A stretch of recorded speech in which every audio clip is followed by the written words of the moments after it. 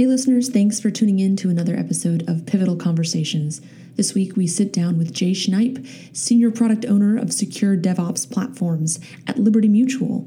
And what I really learned from this episode was the importance of you can't stand still. When we talk to Jai, you'll hear again and again how her team has relentlessly focused on reimagining the solutions that they build for developers internally at Liberty Mutual. So enjoy.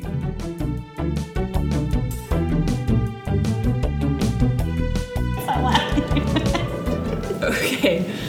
All right, so here we are at CF Summit, Philadelphia, and I'm with Jai Schniepp. Schniepp. Okay, from taking German for that 1 year in college, like the E-I's, exactly. Now it's all squirrely in my head, and if it's not right in front of me, then it's over. Okay, Schniepp. Of Liberty Mutual, who's been on main stage and gave a breakout. So wanted to kind of follow up and just hear more of the Liberty Mutual story from your side of things, Director of Product for Secure DevOps, which I kind of love that that's woven right into the role definition. Yeah. What better way to say security is important than to put it in your name? Yeah. No, really, that's what we mean. Yeah. And I know from hearing you speak before and our conversations that is actually really important to the way Liberty Mutual has kind of built up their platform around PCF. But let's start at the beginning. Sure. So where did things kind of start for Liberty Mutual, and then we'll take it from there. Yeah, sure. So we started our journey in 2013 when we being a very small team of maybe 6 to 8 developers and myself had a need for an easy-to-use platform. We were building web services, and we had the opportunity, or the only option, if you will, was to leverage WAS. And the WAS deployment and implementation would take 8 weeks per environment. And we were HA, which meant it was times 2. Mm-hmm. And then per environment, dev test, prod.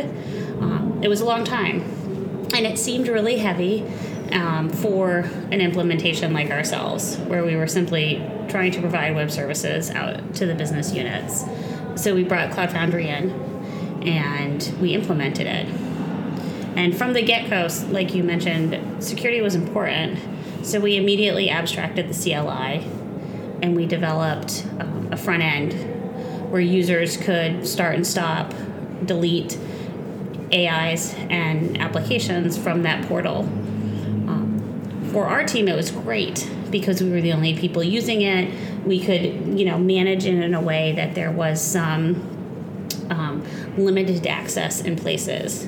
Mm-hmm. As other teams and organizations started to be interested in leveraging it, we had to put a rollback model around it because we needed that granular layer of security. Because everything we do, we're really focused on least privilege. Okay, and so, starting out, talk about the sort of adoption trend in terms of the number of teams. Like, how did that, or maybe if it's kind of a long time ago now, but, even just the shape of the curve, right? Like, how folks were onboarding, starting with roughly under what time span did the pace of the number of teams you had to support in this model kind of grow? Yeah, it was certainly slow and steady for a while. Small teams, small organizations looking for a fit-for-purpose solution like this.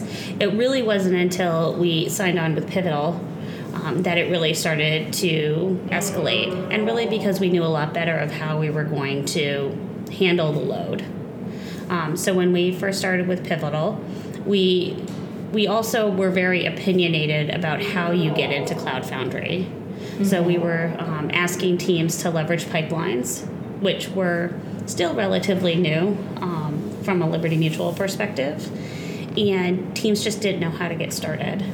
So we partnered with Pivotal on it, and we did a dojo where 3 members of the team went down to Boston for, I think they were there 6 to 8 weeks, and really started to ask the questions, do the user research, talk to the teams that are interested in Cloud Foundry already, but also teams that weren't leveraging yet. What was the blocker? Why hadn't you started? And from that relationship and from that dojo, we built the first real console for starting in Cloud Foundry that we called Pipeline Provisioner. Okay. And what that did is provide you with the initial starting template to get into Cloud Foundry. It included your build and deploy pipeline. So is this like there's a set of deployment pipelines that are already kind of pre-cooked, if you will? The templates are cooked, so so each team still needs their own because they're in their own organization, so we can manage the roles. But yeah, so there's already a pattern there for teams to consume. So what we did is create those patterns that were easily consumable for teams. Okay, so you kind of get a pattern to start with, and then you have to sort of add in a little bit of the, you add your sprinkles to the sundae. The sundae being the scoop of ice cream and the essentials, which all have to include chocolate and cream. Obviously, I'm opinionated about that. And a cherry. And the cherry, but whatever. So we digress. Yes, slight side topic, important, but maybe not for today. Anyway, this console pipeline, folks can then log in and what they sort of are able to pick kind of from a menu of pipelines where you've already baked in the security side of things. So not yet. So they were able to request a build and deploy pipeline that got you into Cloud Foundry. And we, after we deployed that, after we delivered that, we're high-fiving. We're like, look at what we did. Isn't this amazing? Mm-hmm. So smart. User research got us here. Like, we're awesome. Mm-hmm. And then teams used it for about a year. Okay. And then we found it wasn't enough. They wanted all the things. So what was missing? What was missing? It was really the kind of the ability to go end to end. So it had some of the things that they needed, but not all of it. It lacked the holistic approach and also provided a disjointed experience. So as teams were leveraging the pipeline provisioner, it didn't tie into DNS and it didn't tie into Liberty Enterprise Identity. So it kind of just got them started. So then in 2018, well, really the end of 2017, we started to do more research. Okay. And we started to say, what thematic problems are developers facing right now that we can start to tackle for them? Like, why are they saying this isn't enough? Okay. And what we found was we needed to increase the knowledge of our opinions. So why was a pipeline required? What were the basic principles of consuming cloud and making that available for teams? We needed to even increase awareness of what options were available. Okay.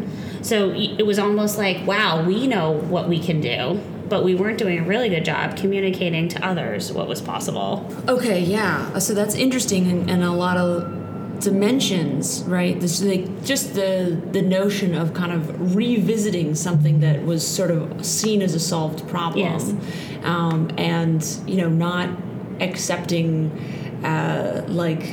the kind of the status quo, right? Like that, I think that's a really healthy approach that embodies what we sort of often talk about in the kind of, you're building a platform that's a product. In some ways, I think maybe offering would be a better term. Right. It's, almost more of a service, but again, could digress into the semantics there. We'll try to avoid that right now.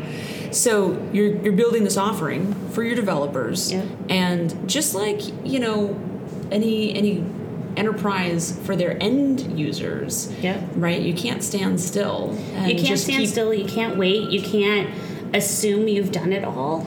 And I think what's really interesting when you think about a platform engineer or someone that's supporting the platform of Pivotal Cloud Foundry or supporting even Docker containers or AWS, you can't be so audacious to think that what your developers are experiencing, because you have different set of privileges, you have a different set of experiences, you've probably in most cases been in the platform longer, and you don't know anything about the applications that they're trying to deploy. We don't have we're not fortunate enough to be building new applications every single day. We're not doing greenfield work. We're talking about applications that have been long-running applications at Liberty Mutual, and we either need to re-platform them or refactor them in a way so they're going to work, in this environment. So we have to ask the questions. We have to dig down into what are the blockers? What problems are you trying to solve? What are you experiencing here? Mm-hmm. So then we can start to figure out what those solutions are. And how much of it is also, like, if we think about, maybe that first pipeline provisioner tool, I'm guessing maybe in the 2015-ish? End of 2016, or early 2016, Yeah, okay, so from there to then late 2017, I mean, just like with all things in technology, you could pick whichever time frame you want, but nonetheless, when you have almost 2 years go by, the market doesn't stay still in terms of what's available to developers and undoubtedly, the kinds of patterns they're trying to adopt. Did you see any of that factoring in as well in terms of the demands that those developers had where they were not being met? Or was it more of just the business side of it in order for me to do my job, forget the technology options that might now be available to me. At the end of the day, this is just a process issue that I just want to be better. I'm curious, 2016, 2017 was obviously a lot of stuff was changing in the landscape. Docker, Kubernetes, CI/CD tools coming out of the woodwork. How much of that played into this? I think a lot, but then also maybe not so much. So it was really starting to understand what was blocking people at Liberty. So as we got those I'll call them the easy applications into Cloud Foundry, the ones that fit very well, they were either already 12 factor or, had the majority of the factors, and they were ready to go. We started to look at applications that were going to be more difficult. They weren't going to be easy wins. And the blockers that we started to talk about were identity, right? Again, so, integrating into our enterprise identity solutions, having vanity URLs incorporated into the pipeline itself so that when you do push to production, everything's ready to go. Starting to think about secrets management and how we want to manage that from an enterprise perspective. So really that next step for us after Pipeline Provisioner was getting all of those things incorporated into a platform and making it consistent, because they also came to us and said, we really need to unify what we're doing. It's hard for teams to start with a pipeline and then they have to go talk to networking to get what they need from DNS, and then they need to go talk to a completely different organization to get an identity, and then another organization to get a secret, and really starting to look at Liberty's IT organization as a holistic structure and say, we can deliver all of this for people. Why are we making them go to 7 different spots on the way to production? Okay, so then the other thing that you mentioned was around awareness of their options. Which is, in my opinion, a different challenge, but also plays into the same notion of, this is your product, this is your offering, and you need to market it, right? And the marketing isn't always just like a pretty brand. Right. It's a communication plan. Exactly. So tell us a little bit more about what happened in terms of changing the awareness challenge. Yeah, so Pipeline Provisioner was almost primarily used for Cloud Foundry, which was great. But, teams were also starting to look at AWS at the time. They were starting, to your point, looking at Docker containers. There was a lot going on at that time. So awareness from the fact of what options did they have available to them to consume. And really starting to believe that the developer or the organization itself is going to make that decision, and it's not going to be someone we can certainly have our opinions, and there's always going to be a more appropriate solution for what you're doing, but we certainly don't need to be the team. It shouldn't be the team telling you which solution to consume. So as we started to pull together what we call the CloudForge console today, it was really about providing that end-to-end experience. So DNS is there and ready to go. Identity is there and ready to go. Secrets is available. But then also, you can do a Cloud Foundry instance here, or you can put something out on EC2 in AWS. Or do you need Cloud Foundry and an S3 bucket for your storage? Great. here's the way to go, and starting to build those templates and those end-to-end pathways to get to production that included not just the platforms and tools that we manage and support, but the other ones at Liberty Mutual that are critical to building an application. Okay. So yeah, those deployment targets and some variety there. Now, so are you sort of saying that you solve the awareness problem by building it into kind of the console tool itself to sort of surface up these options? Yep. We even hate saying that we've solved anything yet, True, right? True. I think we improved it greatly. Okay. But even just recently, within the last 3 months, we've pulled together now a team that we call University or University Plus. Our next step is to understand where is there missing knowledge. We've been on Cloud Foundry for, do the math, 6 years. We still have teams calling us and saying my AI is down. And we're like, all of them? Nope, just one. Why do you care? Yeah. And starting, so there's education there. There's education on which tools to use and when. When I talk about the most appropriate place to deploy something, again, teams are always going to have that choice.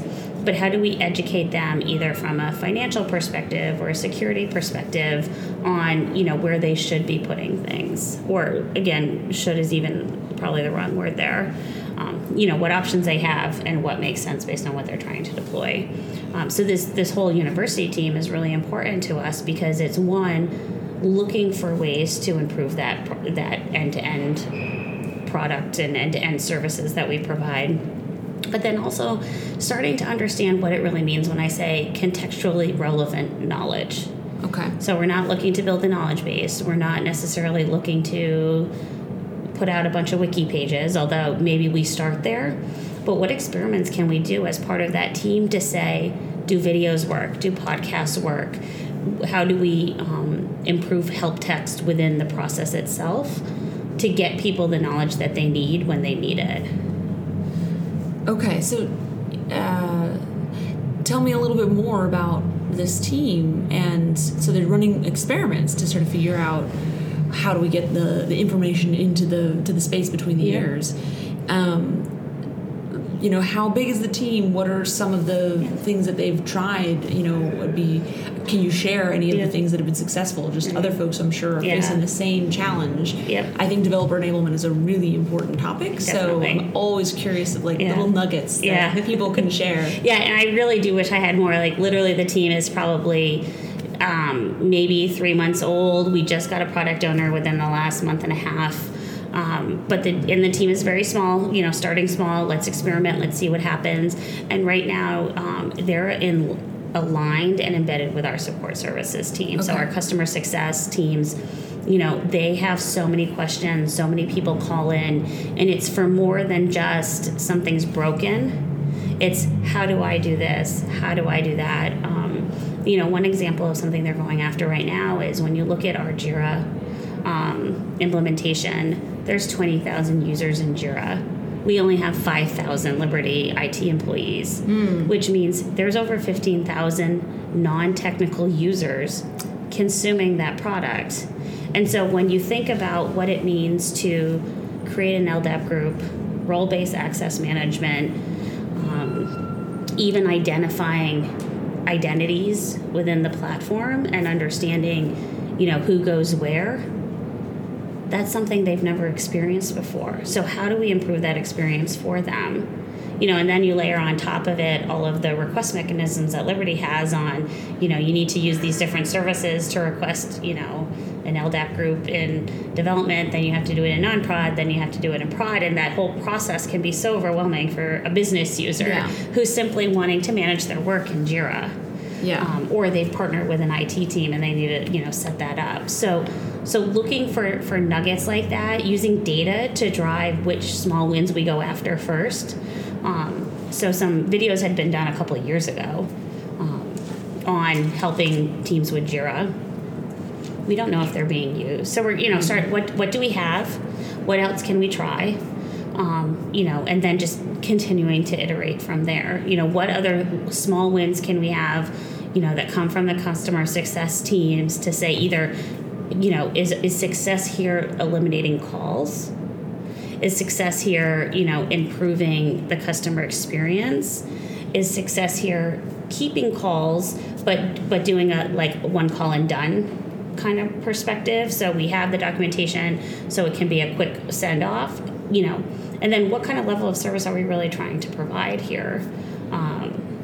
So there's a lot of questions, a lot of things to be answered, but it's really exciting to think about, how do we get that contextually relevant knowledge to the right person at the right time? Yeah. Okay. Well, this seems like a good topic to definitely follow up with you or someone on that team in the future, because I'm super curious. There's a lot of really great questions that you guys are clearly looking at, and so I'm just curious if some of those answers perhaps start to emerge. Maybe someone will have something to say about it at Spring 1. Oh gosh, Maybe. What an interesting setup, Jay.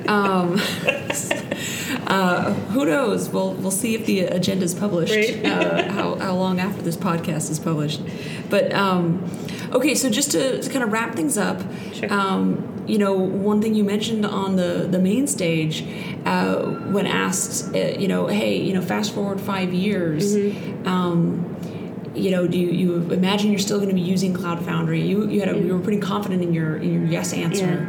Yeah. A little tweak on that question is, fast forward even just 2 years. Like, what do you want to see that your team has gotten done? Yeah, no, that's a good question. First of all, I want to see us out of the data centers with our PCF implementation. We're working on that now. We want teams to be running PCF in AWS. We want them to be running on that platform. I'd love to see us be able to abstract some of the Liberty-specific items we've had to put in place, like, the abstraction of the CLI, and have that role-based access control to a really granular level. And maybe there aren't other organizations that need that, so understandably, maybe it never comes into the open source space. But I would love to see that and give, teams a little bit more access to really some of the real power within the platform itself. So see some of the abstraction kind of actually fade away. Yeah. Okay. And then also to follow up on the point about you're already in the process of moving to AWS. Yeah. So is that something what lessons do you have already from you started with PCF completely on premises? Now you've already started to run it in AWS. Yep. Any kind of lessons bubble up to the surface from you in terms of making that transition? I would say just don't get behind. Don't get behind on your revs and replatforming that, or the repaving, that can be tough. And we're really working hard to keep both instances, at least today, in full parity. Yeah. But I think we may need to make a decision sooner than later that sure you can stay running internally, but you're not going to get what you can get out in the cloud. Okay. And start to just invest less in that space. Yeah. Okay. Okay. Well, thank you so much for joining us, and look forward to seeing what Liberty Mutual brings to Spring One platform this fall. Me too. All right. Thanks. Thank you.